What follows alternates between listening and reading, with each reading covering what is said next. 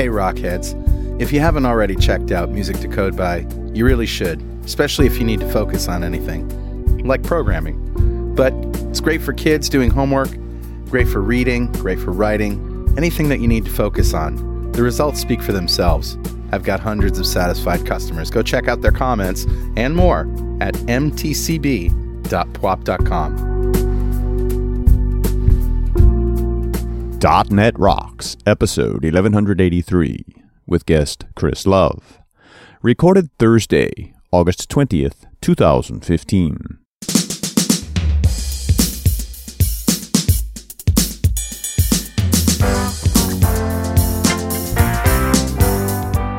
Hey, guess what? It's another episode of .NET Rocks. Another stellar episode of .NET Rocks. Stellar. Carl Franklin here. I have not thought about Jeff Maciolik for a long time. Well, you know, before Lawrence announced and before Jeff announced, there was another woman, Karen Caballero, that announced. Wow, yeah. And she said, it's time for another stellar episode of .NET Rocks. I love it. So that's where the term Rockheads came from. There you go.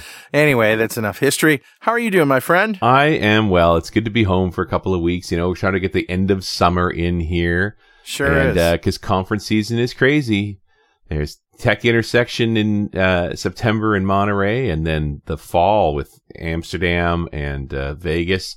It's going to be a busy, busy fall, my friend. Yeah, and we may even have a few other surprises up our sleeve, but we can't talk about them right now. Can't talk about it. Nope. Because it may not happen. No, not happen. You know, for every 5 things we plan, only one thing happens. But anyway, it'll be a pleasant surprise. All right, well, let's roll the music because I've got another in my series of shitty things for the internet. All right, buddy. What do you got? And for those who didn't listen to the last show where I did this, there's a Twitter feed called Internet of Shit. And they talk about all the stupid stuff that's connected to the internet and, you know, make fun of it. And, you know, I've been making fun of stupid stuff connected to the internet for a long time. So anyway, this is another one. If you go to tinyurl.com/stupidbottle, it's actually called Hydrate with an I, not a Y. Hydrate Me, smart water bottle, but it's pretty stupid.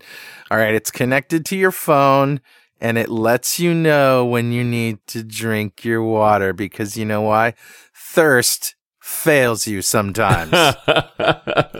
You need something more reliable than your thirst. Just saying. Right. Smart water bottle. Something you can spend your well-earned money on. Nice. There you go.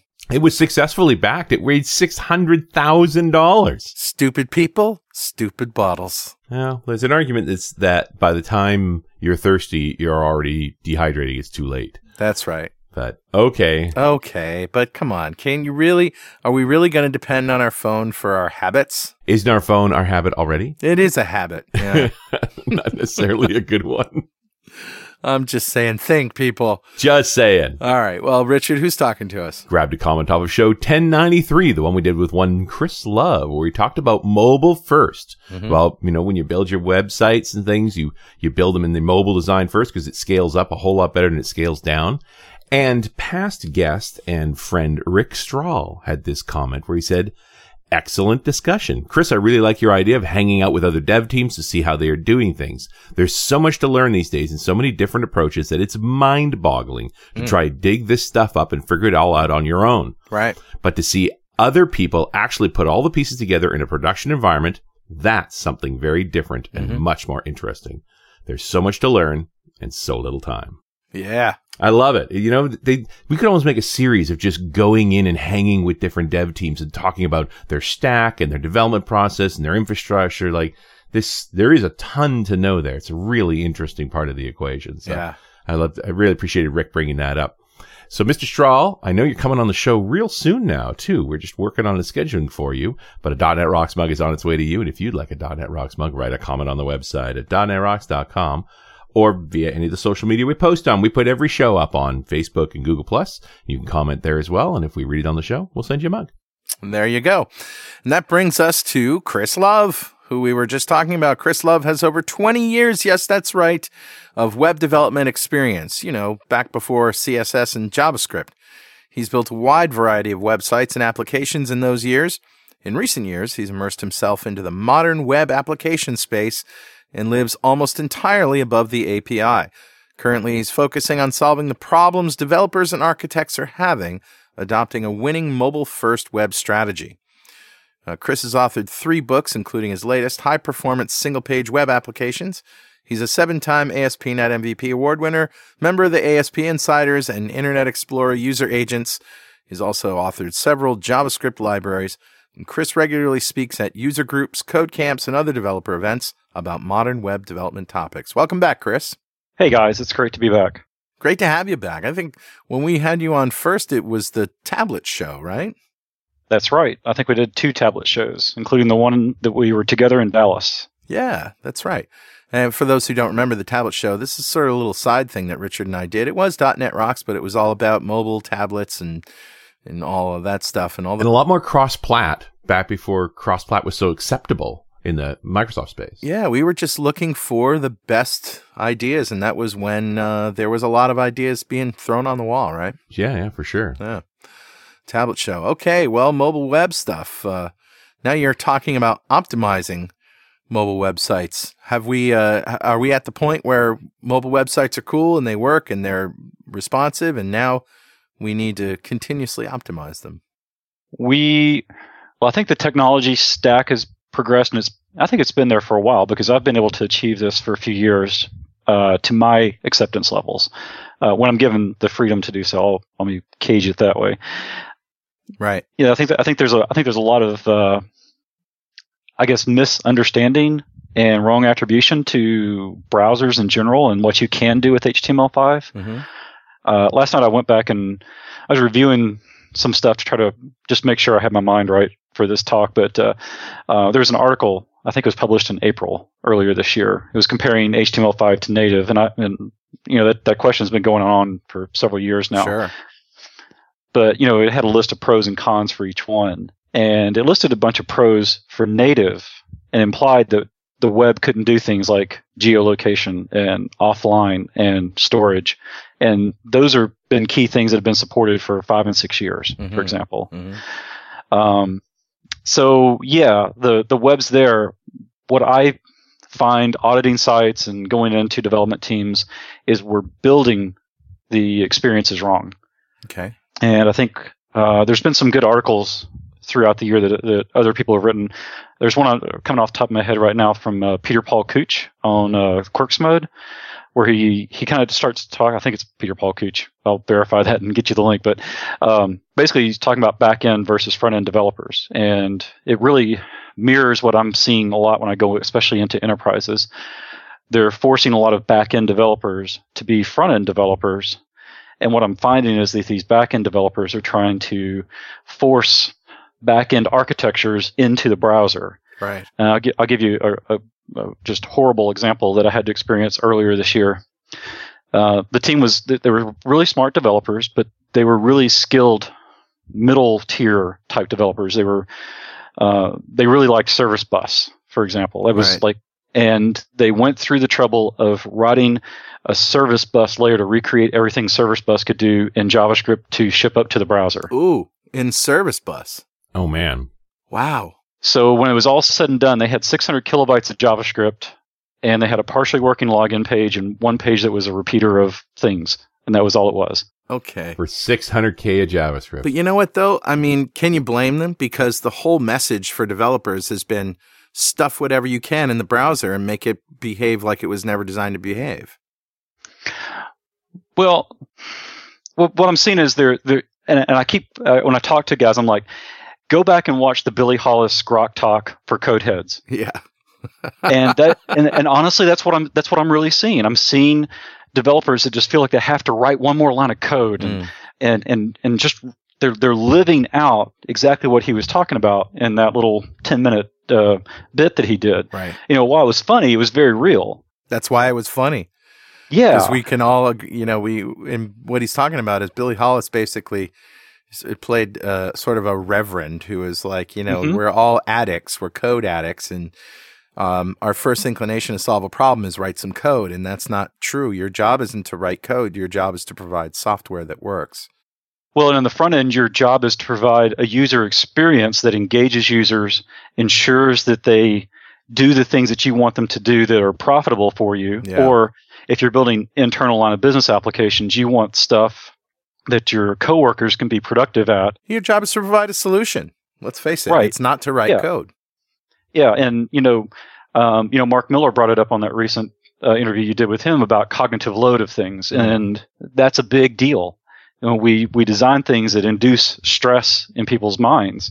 Yeah. Not only does that make them not want to buy stuff from us, but when it's our coworkers, that just creates the anxiety in the workplace, and it's emotionally and physically draining on our coworkers, and that leads to data entry issues and just poor morale in the office. And it's subtle, but it's real. And it's one of those things that's hard to measure, and I don't think there's a whole lot of research per se that's out there, but it's there, and there's psychological studies that I've looked at that can directly correlate to these kind of things. So getting back to this whole idea of just making the browser do things that stuffing stuff in there that it wasn't really meant to do, that's been sort of the experience of web developers, hasn't it? I mean, the browser was initially a document presentation layer and a way to navigate, and then we sort of hijacked it because let's face it, the users wanted it. The users wanted to do all this stuff.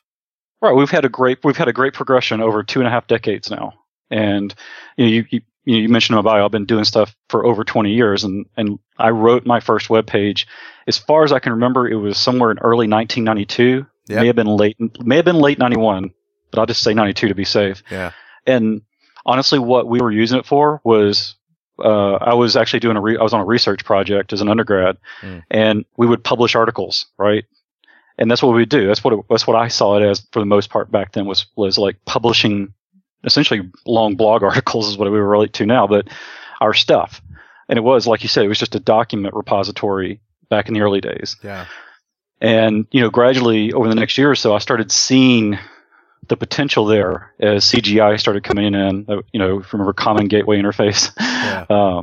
Then Amazon kind of took hold back. I think they started in 94, something like that. And so you could start seeing where this could go. And I remember trying to pitch this to some people before I graduated school, and they just had a hard time comprehending it. Right.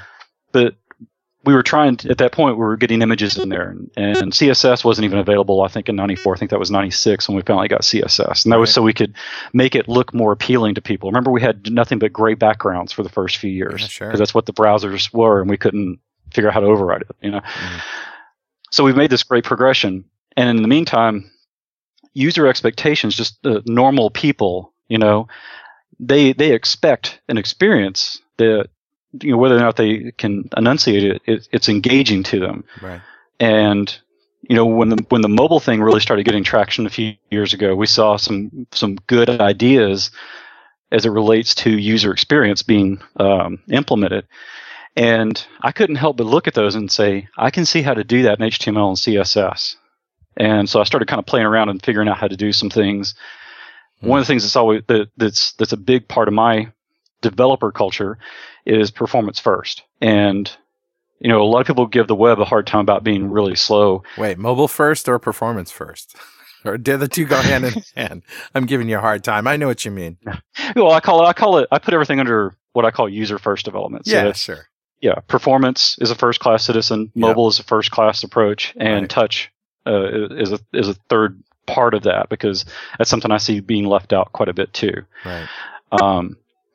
So yeah, and I started, and one of the things about everybody talking about native applications are fast, and I'm thinking I'm not experiencing this. I'm experiencing applications that I have to go through several steps to install, and then it takes 10 to 15 seconds to launch them, and especially on Android at the time. I'm using Android a little less for the apps, but it just didn't respond very well. In fact, right now my iPad's getting a little dated, and it's becoming really sluggish to respond to just me touching things on the screen right now. It's driving me nuts. Just as a matter of just to bring it up, I have also experienced slow native apps, and I've experienced slow web apps, and the other way around.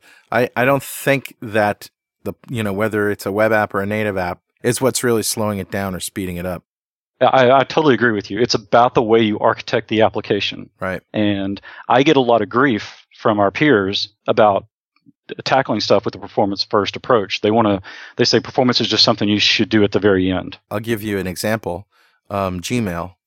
I use Gmail probably like a bunch of people. I just let stuff pile up in my inbox, right? Because I get hundreds of emails a day, and there's just no way. If I spent time putting things where they should go or whatever, I know you Outlook people have, mailboxes that things just nicely go into, but the Gmail app on my iPhone is slower than just pulling up a web page. And the reason is the Gmail app has to have all of my messages before it can show me anything. And the web app is architected such that it only needs the first page.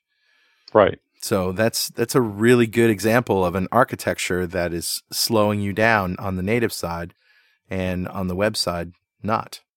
Right, and that's a get the data from the server issue, right? And so there's really two sides to the equation, and I think the predominant side that developers think about is that server side.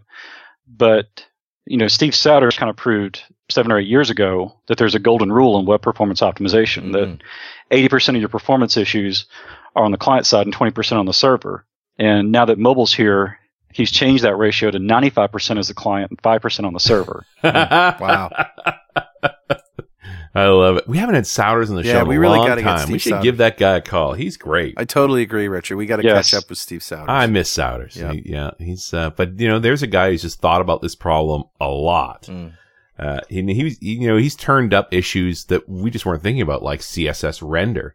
And I have this flashback when CSS is from 96. I remember 96. I remember looking at CSS and going, nope. No thanks. But then I was still trying to believe in XHTML at the time, so I was deluded.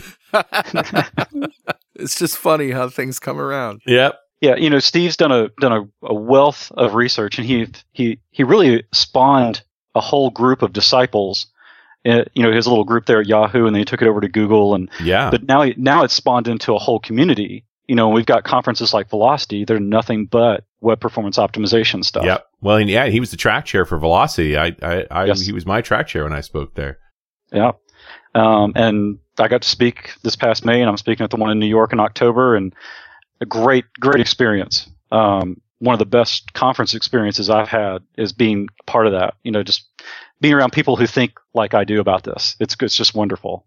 And I think that's something I'm seeing too. There's kind of two responses I get when I do presentations. If I'm speaking to a predominantly enterprise group, I get a lot of negative feedback. When I'm speaking to a what I call front end web development group, I get great feedback, just positive stuff. It's kind of a dichotomy, I guess that's the right thing, but it's just complete opposite ends of the spectrum there. So Chris, can you give us some real meat here in terms of how to optimize mobile web apps? Well, I'll tell you what. There is a go-to tool that I love called WebPageTest.org. Love it. One of my favorites. Yep. So Patrick Meehan created that a few years ago. And what I did, I actually ran .NET Rocks through WebPageTest a little earlier. Oh, that's funny. So you have, as far as mobile goes, you do an MDOT site, so you do adaptive. Right. Right. So that's kind of a no-no. To be honest with you, you want to try to get away from that and go to responsive. In the interest of full disclosure, we have a responsive website ready to go. Almost, good for it may you. even be out by now. No, it's not. No, not today. It may be out by the time they're the show listening publishes.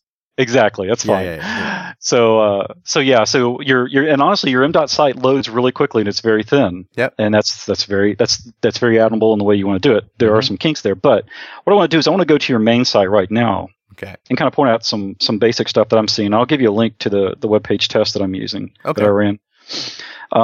So for those who don't know what webpagetest.org is, all you got to do is put your URL that you want to have it run, and it needs to be a public URL. Now, you can create a private instance of WebPageTest for internal stuff, but I won't go into that.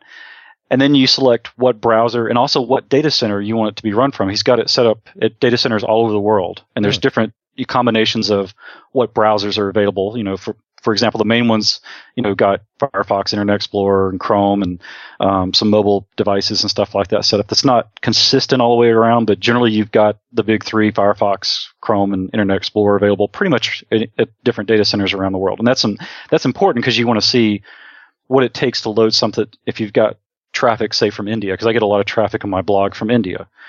So that's something I'm interested in knowing is what is it like to the Pacific Rim, for example. Yeah.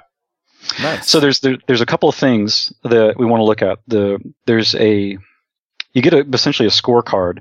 Now you're going to hate me for this, but your scores are F, A, D, F, F, and nothing, which is the CDN. So I don't think you're using a CDN. So those are bad. Now if you go down a little further, there's kind of like some scores that you get. One in particular that I like to pay attention to is a metric that Patrick created called speed index. And effectively what that is measuring the area under the curve. And what he does is he does some analysis to determine how much of the page is rendered. And you want to get a speed index that's under 1,000. Now yours isn't very bad. It's 2156 is on the run that I made. Now if I run, say, a newspaper site through there, I can get 15,000 to 25, 30,000 for that score, which is awful. And then you got like total render times and stuff like that. Now, I think because he's running some virtual machines and stuff, I think there's about a 10 to 20% lag compared to what I actually see locally when I run stuff. Mm-hmm. So I kind of give it a little bit of leeway with that. But the speed index is something that I kind of take to heart. But the other thing that's really good to watch is there's two. It runs a first view and a repeat view. The first view is unprimed, which means that it's getting nothing out of browser cache or history. So that's if somebody comes the very first time to your site, this is what it looks like. And the next time around includes the cached assets. How much does that change it? Now, over to the right of those two rows, you'll see like a film strip view. And that's interesting because he takes snapshots automatically of your site loading.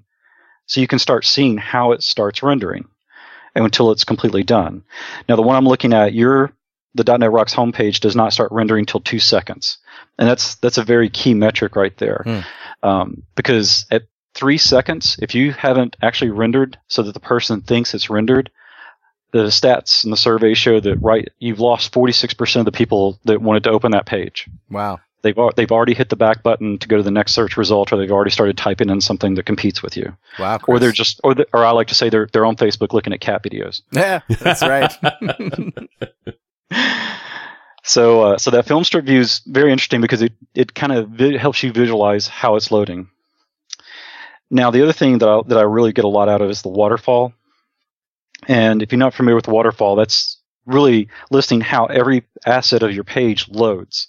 And the reason we call it a waterfall is when you look at it, you see the load times kind of go off a cliff. And what you really want to see is something that's very short and very perpendicular, or 90 degrees straight down. Gotcha. Is the preferable, because that means it doesn't take very long to load. I mean, it's just a quick glance. Sure. Now, when I loaded yours, you've got an immediate issue with time to first byte. Right. Yeah, it takes just over a second for the first request for the initial markup to actually get to the browser and get read. Yeah, I see that. I'm looking at this as well. Yeah. So what that means is that the server side is having to do a lot of calculations to build that home page. Now your page is obviously somewhat static, but you publish one .NET Rocks episode a day, 3 days a week, right? That's right. So your page only changes 3 times a week. Correct. Right. So ideally, you're right, because the comments are served by another site altogether. So yes, you're exactly. Right. Yeah, exactly. And the reality, and we all know this, is that this thing's running on Azure websites using SQL Azure in the back end. Right. And it's fetching from the database every time it renders a page. Yeah, we do have an output cache on there. I took Steve Smith's advice to heart and did the 1 second output cache. Right. Yeah. That only matters if more than one person hits it in a second. Yep, that's right. Yeah, and output cache is the great thing. Now, ideally, what you need to do is make sure that IIS caches it as static content. And it's been interesting. I've had some discussions lately about static versus dynamic, and I'm working on a node module to essentially render my application, because I do single page apps. And effectively what I'm doing is I'm compiling everything into one blob of markup. Well, let me rephrase that. I depends on how big the site is, but generally, let's say the above the fold markup into the initial payload. And I want to keep the individual views and templates and stuff in files because it makes it a whole lot easier to manage as an editing. So that's a developer comfort. But I can create a grunt module and node module underneath it to effectively compile that into static markup and even automatically deploy it, say, to my Azure stuff or even S3 or whatever I've got set up for that. And that's a whole nother discussion. But so the first thing I would do with your site is the server side thing. And this is where that 80-20 rule comes from. So the first 20%, let's say, of yours is that time to first byte. Right. And that's where the cutoff is. Everything above that is client side business. Mm-hmm. Now from there, your waterfall isn't too bad. Most of what you're doing is images, but you've got a couple of images that are pretty large. You've got a tags image that takes 700 milliseconds on this one. And then you're getting something from Twitter. You're getting a JavaScript file from Twitter, and that's taking 1.6 seconds to load. Mm-hmm. And JavaScript is a blocking task. And while you can put an async attribute on there, you still got to realize it's a blocking task. And that depends on how large that file is, but I know like these social widgets, when you're getting them from Twitter and Facebook, are performance killers. Yeah. In fact, there's Andy Davies and one of his buddies over in Britain have done some great research about how third-party scripts affect the experience on your site. Sure. So that Twitter script is not very big. It's only 35 kilobytes in size. So that's not too big, but it takes forever to download. Right, and that's up to Twitter. You're getting it from them, so there's only so much you can do about that. Yeah. Exactly. So those are kind of things I would, and you generally with the Twitter stuff, you can just write that yourself without having to have their code. They're just doing that to kind of help people who have no clue what they're doing get something on their page. And we're smart enough. There's plenty of examples how to just write the stuff to automatically tweet it out or whatever it is. Mm-hmm, mm-hmm. And I don't know if you're trying to get like a list of tweets about .NET Rocks. I didn't see that on the page, but I think there was a spot there for it. I just don't think there was any content in it. Yeah, no, there is no content. It's completely broken. Hey, I really I've been holding my tongue here, but I got to tell you, I ran our new site through WebPageTest as well. Uh-huh. First byte time, A. Keep alive enabled, A. Compress transfer, A. Compress images, A. Static, cache static content, F. So apparently that's the only thing we're not doing right. Well, that's something that's easy to fix too. So very easy to fix, yeah. Yeah, and these are some of these things. People tell me, there's too much work to do this stuff. There's so much low-hanging fruit that can get you down and under that 3-second milestone consistently, and generally right at 1 second. And there's an argument about the need for performance on some sites too, right? Like on DNR sites, not that bad, depending on where you are. I'm sure if the folks are having problems with it, they'll send us emails because we're happy to do that. My daughter's webcomic, Always Raining Here, is a site that I tuned extensively using WebPageTest. The problem there was there was so much load whenever they published a new page, it would take the site down. So it's like, I'm not performance tuning because I'm trying to make money or make people happy. I'm trying to keep the sucker alive.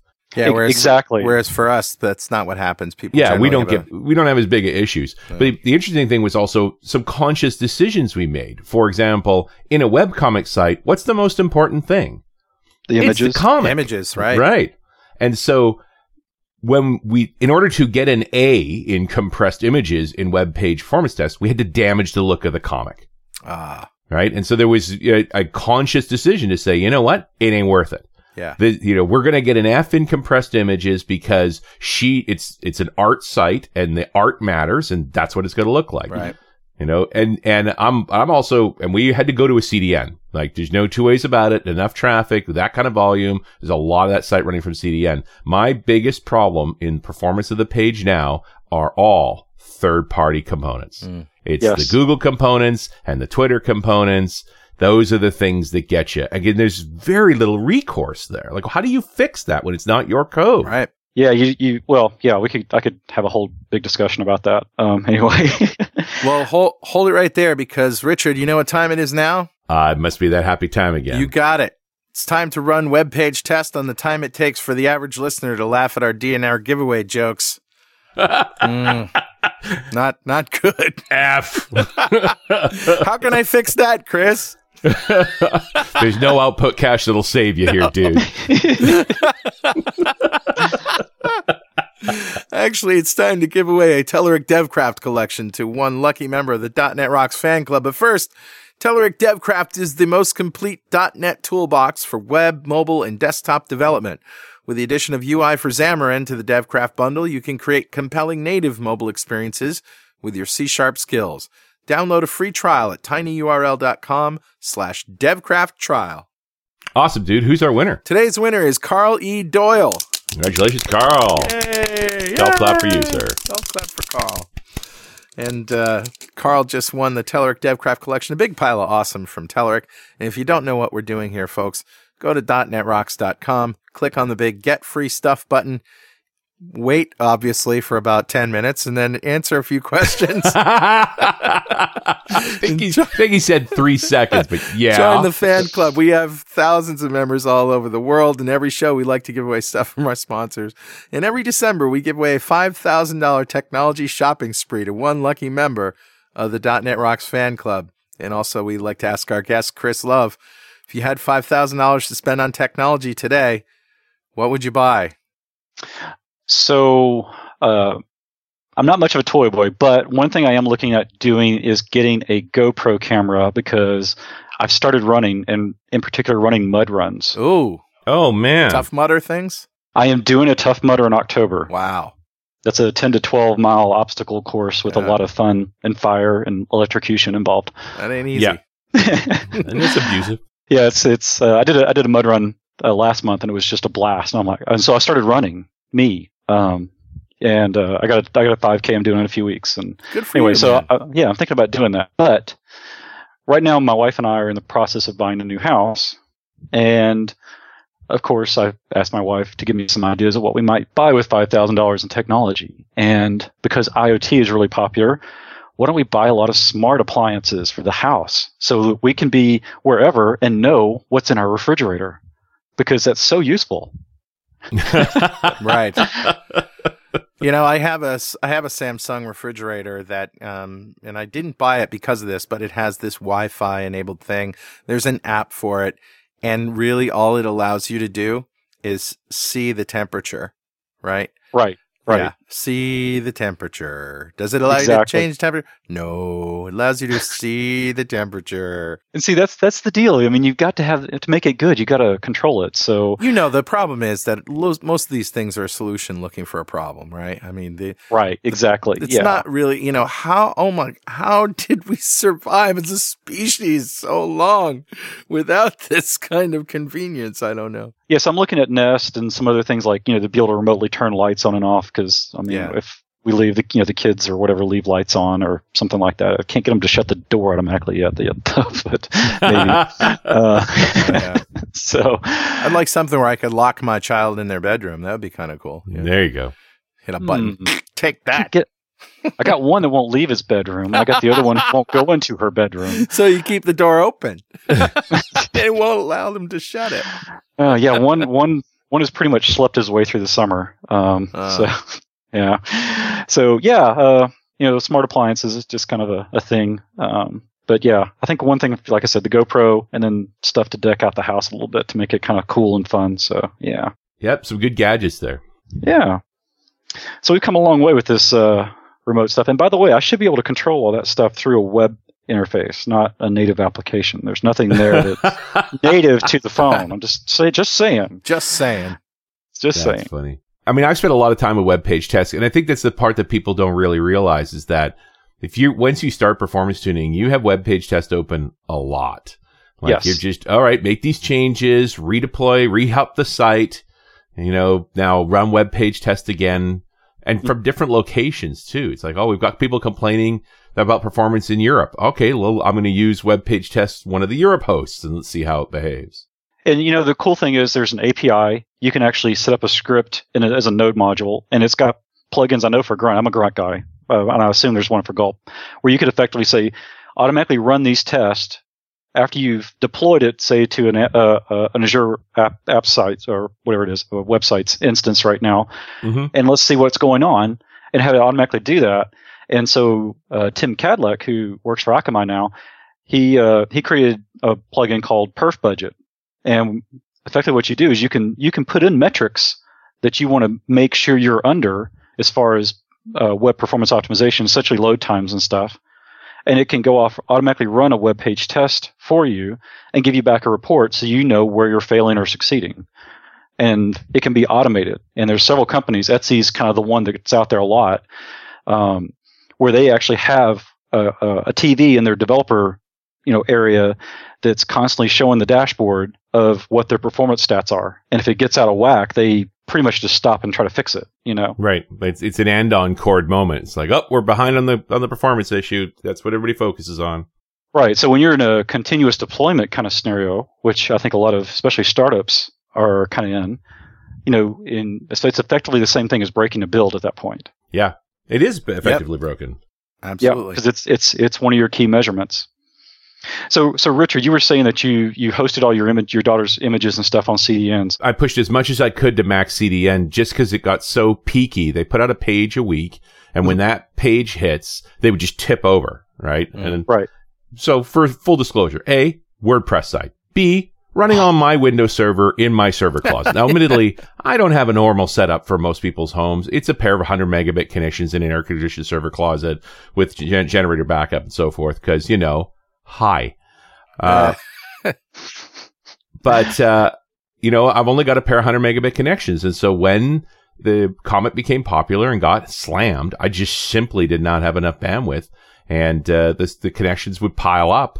And the VM running that, there was sort of a discussion point here of, do I start distributing multiple? My first response was, let's put it in the cloud. Get it out of here. Right? Yes. The girls are, there's a certain time limit on what they're doing here. And it's like, we don't want to set all that stuff up. And moving a WordPress site, by the way, really sucks. Yeah. It's so painful. Ask Julie. Yeah. Yeah. And these CMSs like WordPress and stuff, those are some of the worst performing sites that I analyze. Yeah. Well, and that's what's interesting about WordPress can perform. It's just like anything else. The default configuration is easy to manage and performs like crap. Right. And the performant version is very challenging. You spend a lot of time tweaking and tuning and the right set of plugins and so forth. But in the end, the main offload was over to Max CDN. And I got nothing bad to say about Max CDN whatsoever. I spend $10 a month with them to get CDN services out of them for North America. And honestly, that's expensive to me. Yeah. So I've had the images for my blog in S3 with CloudFront in front of it for, 5 or 6 years now. And I think my big month was 20 cents for hosting. Oh boy. I just have a lot. I have a lot of, they're moving terabytes, right? So it's just, they're eating a lot of bandwidth. And, Azure's now got CDN stuff on top of blob storage, and that works great. And in fact, I'm probably going to move all my images over to Azure in the near future because I'm moving I've got an Azure VM that I've got some sites set up on, and I'm going to move them to Azure websites because I'm actually going through and kind of trying to rewrite them as I have time to do it, which is less and less, it seems, but we'll get there. So yeah, the CDN was something when Steve wrote his first book, Steve Souders, that he recommended doing was like Akamai or Who back then. Yeah, and I was like, oh my God, they're expensive. They're so expensive. And it was really an eye-opener for me, having been a guy who worked on sites that spent $100,000 a month on Akamai. Yes. To look at my daughter's webpage. Yeah. And go, how are we going to do this? And then, $10 a month. Okay. Is that actually going to be usable? And after a while, it's like, this made all the difference in the world. There's no substitute for that offload. Yeah, and you were talking about degrading image quality, and I don't know what the image deal is with that or not, but there's a lot of resources out there to automatically that. Like I actually pay for Kraken.io, and I just give them the stuff, and it automatically optimizes the images for me. Now, one of the things too is having them sized correctly. Yep. And that takes us into a whole new world of responsive images, and the new features in the browsers that are supporting that. Forget about responsive images. Most people who put websites together don't even understand that they images. Can't make. They can't put a 10 gig, or 10 megabyte image as an icon and expect any kind of performance. I mean, I still see that today. Yep. Oh yeah, absolutely. I see it all the time. Because people don't know how to resize an image. Like I go to these, I read newspapers, and a lot of times there's like, small, not necessarily thumbnail images, but let's just say they're like 150 by 150 dimensioned rendered images. But if you actually go look at the real size, it's like 1600 by 1900 pixels wide. And they just squished it down with HTML. And it's not even optimized even at that dimension. Right. So hey, there's another one. There's another common one that's coming up on your waterfall here, and that's that you don't have a fav icon. And what that means is that it's returning a 404. And there's a story that I use when I'm doing presentations about web performance. Tell us what a fav icon is.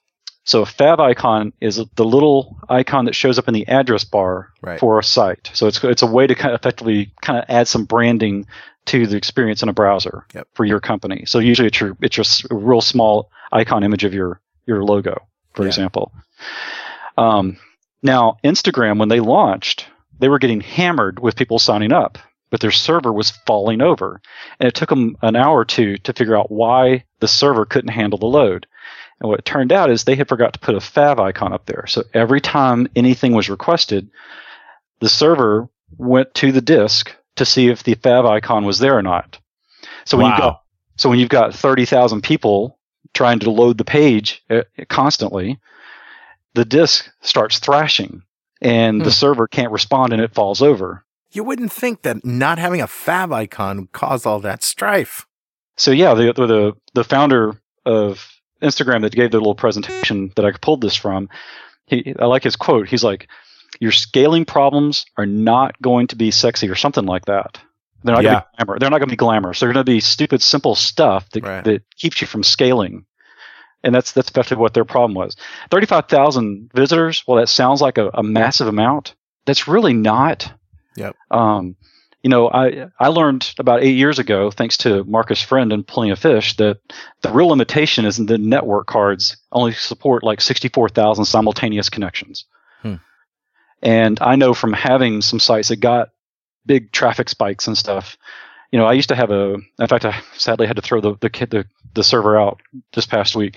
My first server that I hosted stuff on was a dual 500 megahertz server, and I had like 300 sites running on it. And occasionally I'd get some spikes of traffic on there, and I know I could get 30,000 simultaneous hits, and I'd still see 4% CPU utilization. Wow. It just wasn't that much strain on the server. And but if you've got something like this 404. Now you've got something that's really not part of what you would think is the web pipeline, but it is. And so that can really bring you down. So yeah. So the image stuff, this is a big deal because most of the payloads right now for web pages are images, and we're at unprecedented highs for page loads. The typical desktop page load is now 2.1 megabytes, and that's for home pages. This is from httparchive.org, which again is Steve Sauter's property. Yep.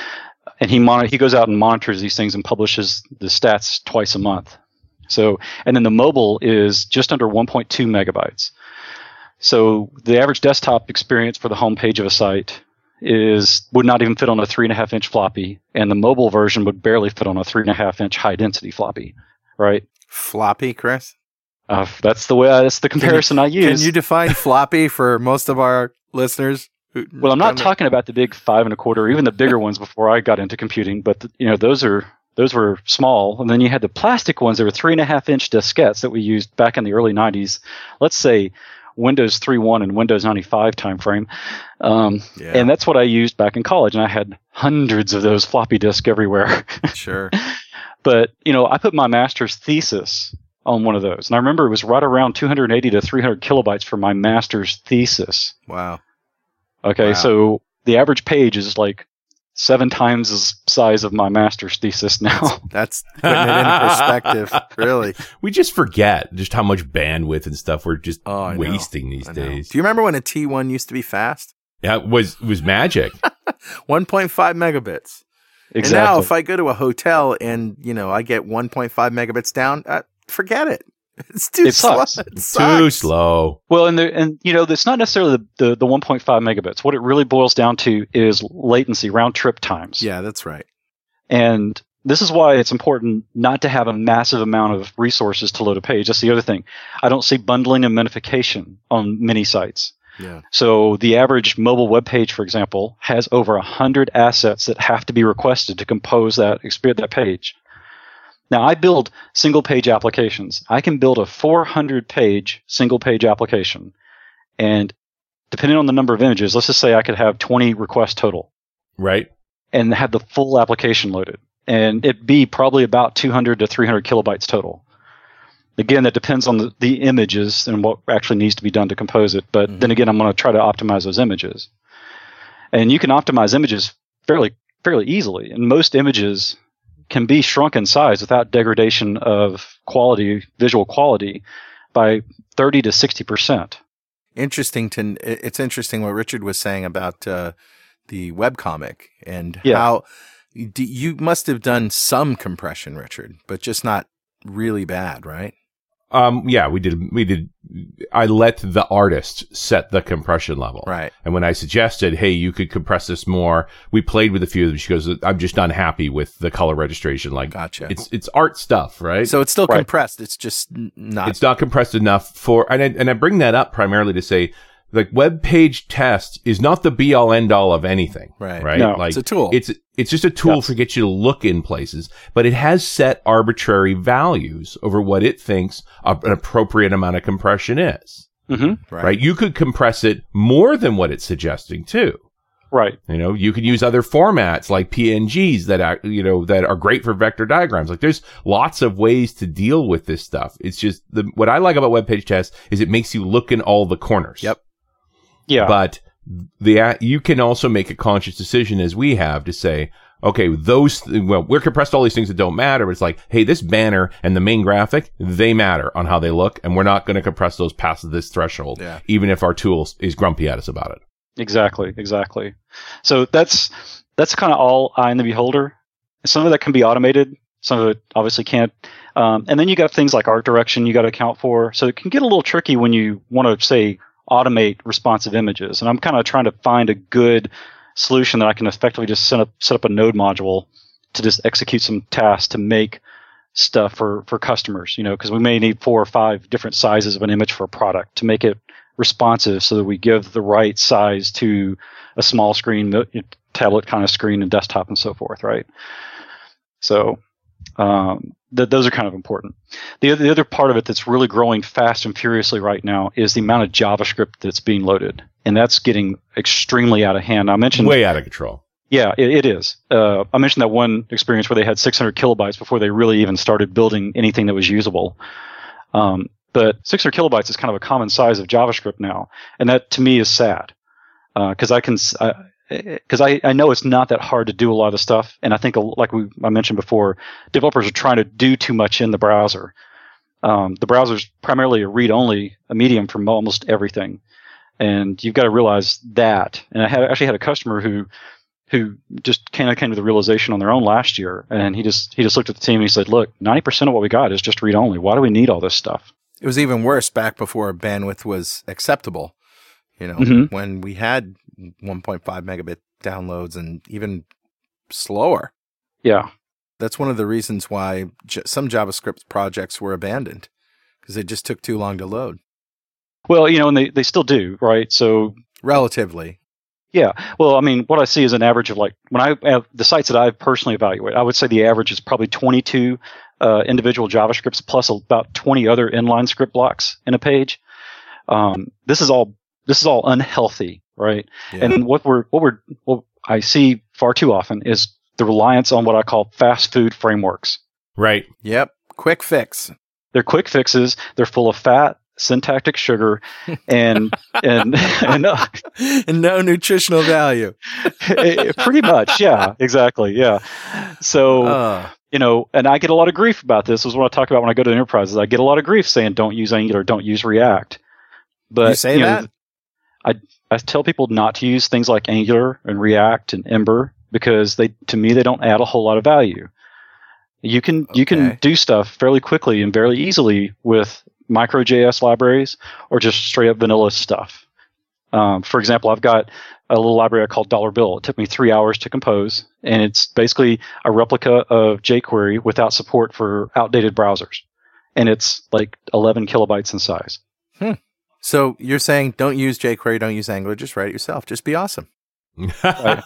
And that freaks out people, because I can tell you from interviewing not developers everybody for the can last do 2 that, years. right? Well, and that's just it. They won't take the time to do it. They're just like, well, they've learned jQuery, they've learned Angular, but they don't know what's going on.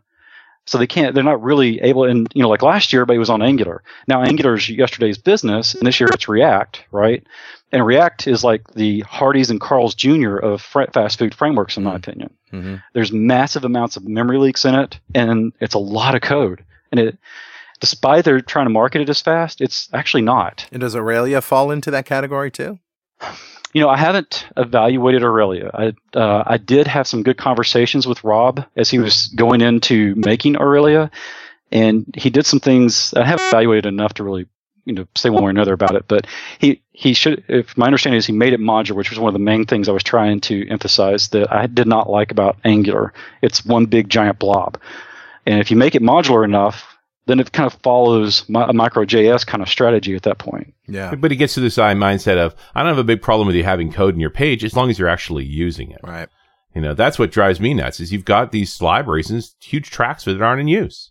Yes, I would say probably 5 to 10% of the JavaScript being loaded is actually used.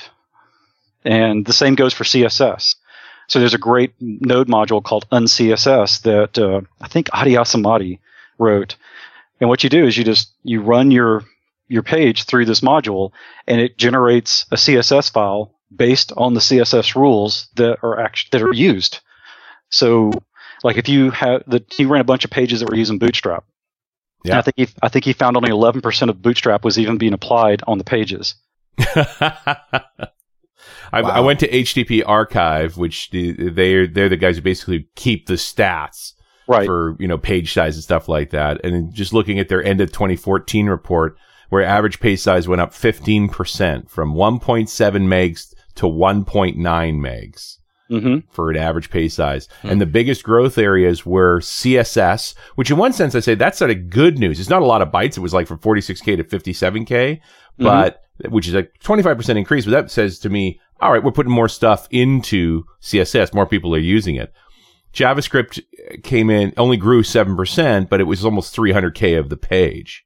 Yes. Wow. And it's a blocking task, which means everything stops while those scripts are being loaded. Then it has to be evaluated. And the larger the script is, the longer it takes to evaluate. Right. It also depends on how you load it, too, right? I mean, it was one of the things we did at Strange Loop was modify the way JavaScript was loaded to get it out of a blocking behavior. There's some things you can sort of get it out. Right. Absolutely. And this can be a little advanced, a little more tricky, but by and large, if you just don't use so much, it's not as much of a deal. Yeah. And one of the problems that I think helps propagate this is that developers just test for performance on their local machine using localhost. Yeah. And oddly enough, it's pretty fast.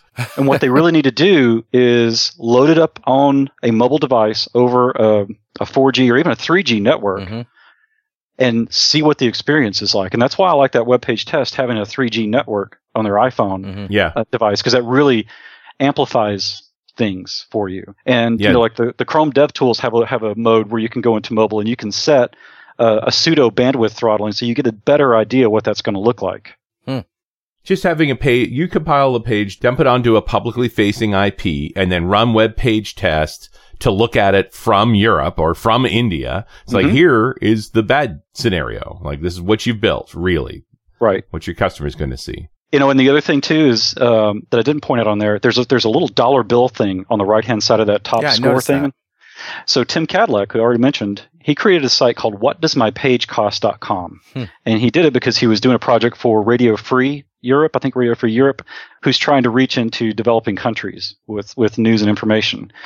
So there, the 3G is about what you're going to get, and most people are on phones. Oh, by the way. The 20% of the U.S. uses their smartphone for their primary computer over cellular networks. Yeah, this is an interesting stat. It's getting bigger too. Yeah. So what he did was he went out and I believe he got like the cheapest published data plan in each country.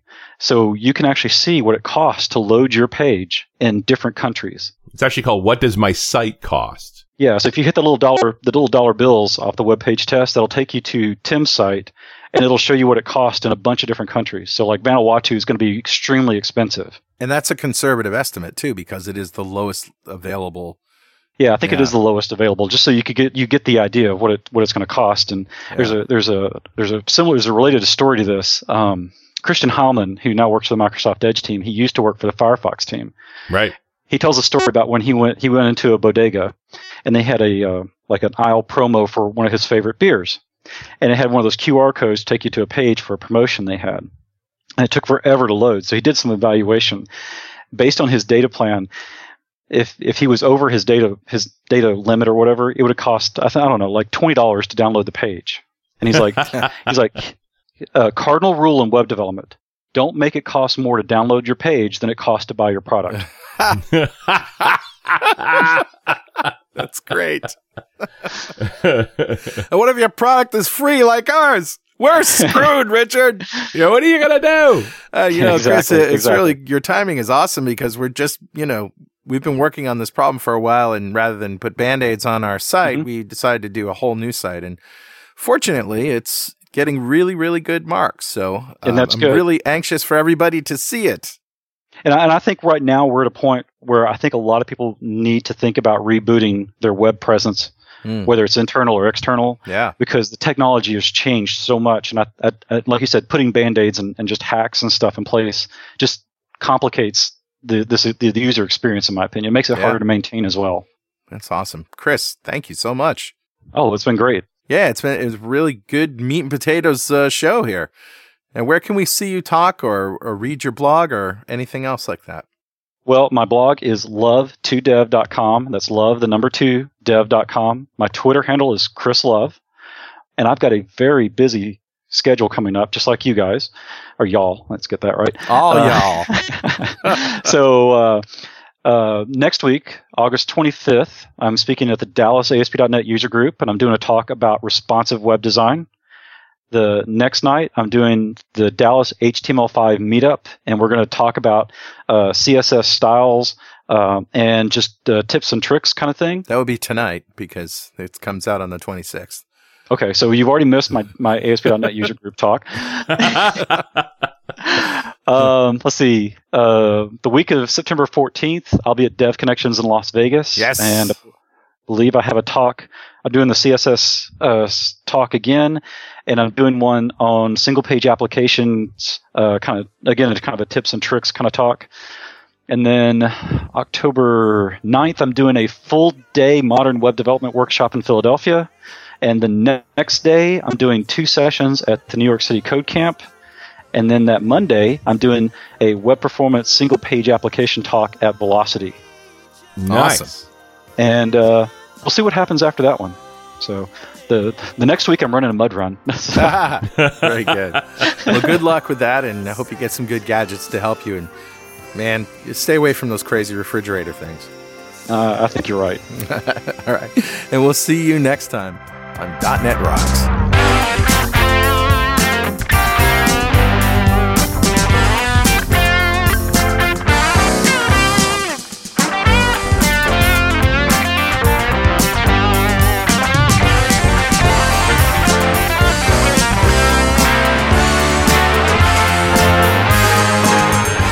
.NET Rocks is brought to you by Franklin's Net and produced by Pwop Studios, a full-service audio, video, and post-production facility located physically in New London, Connecticut, and, of course, in the cloud.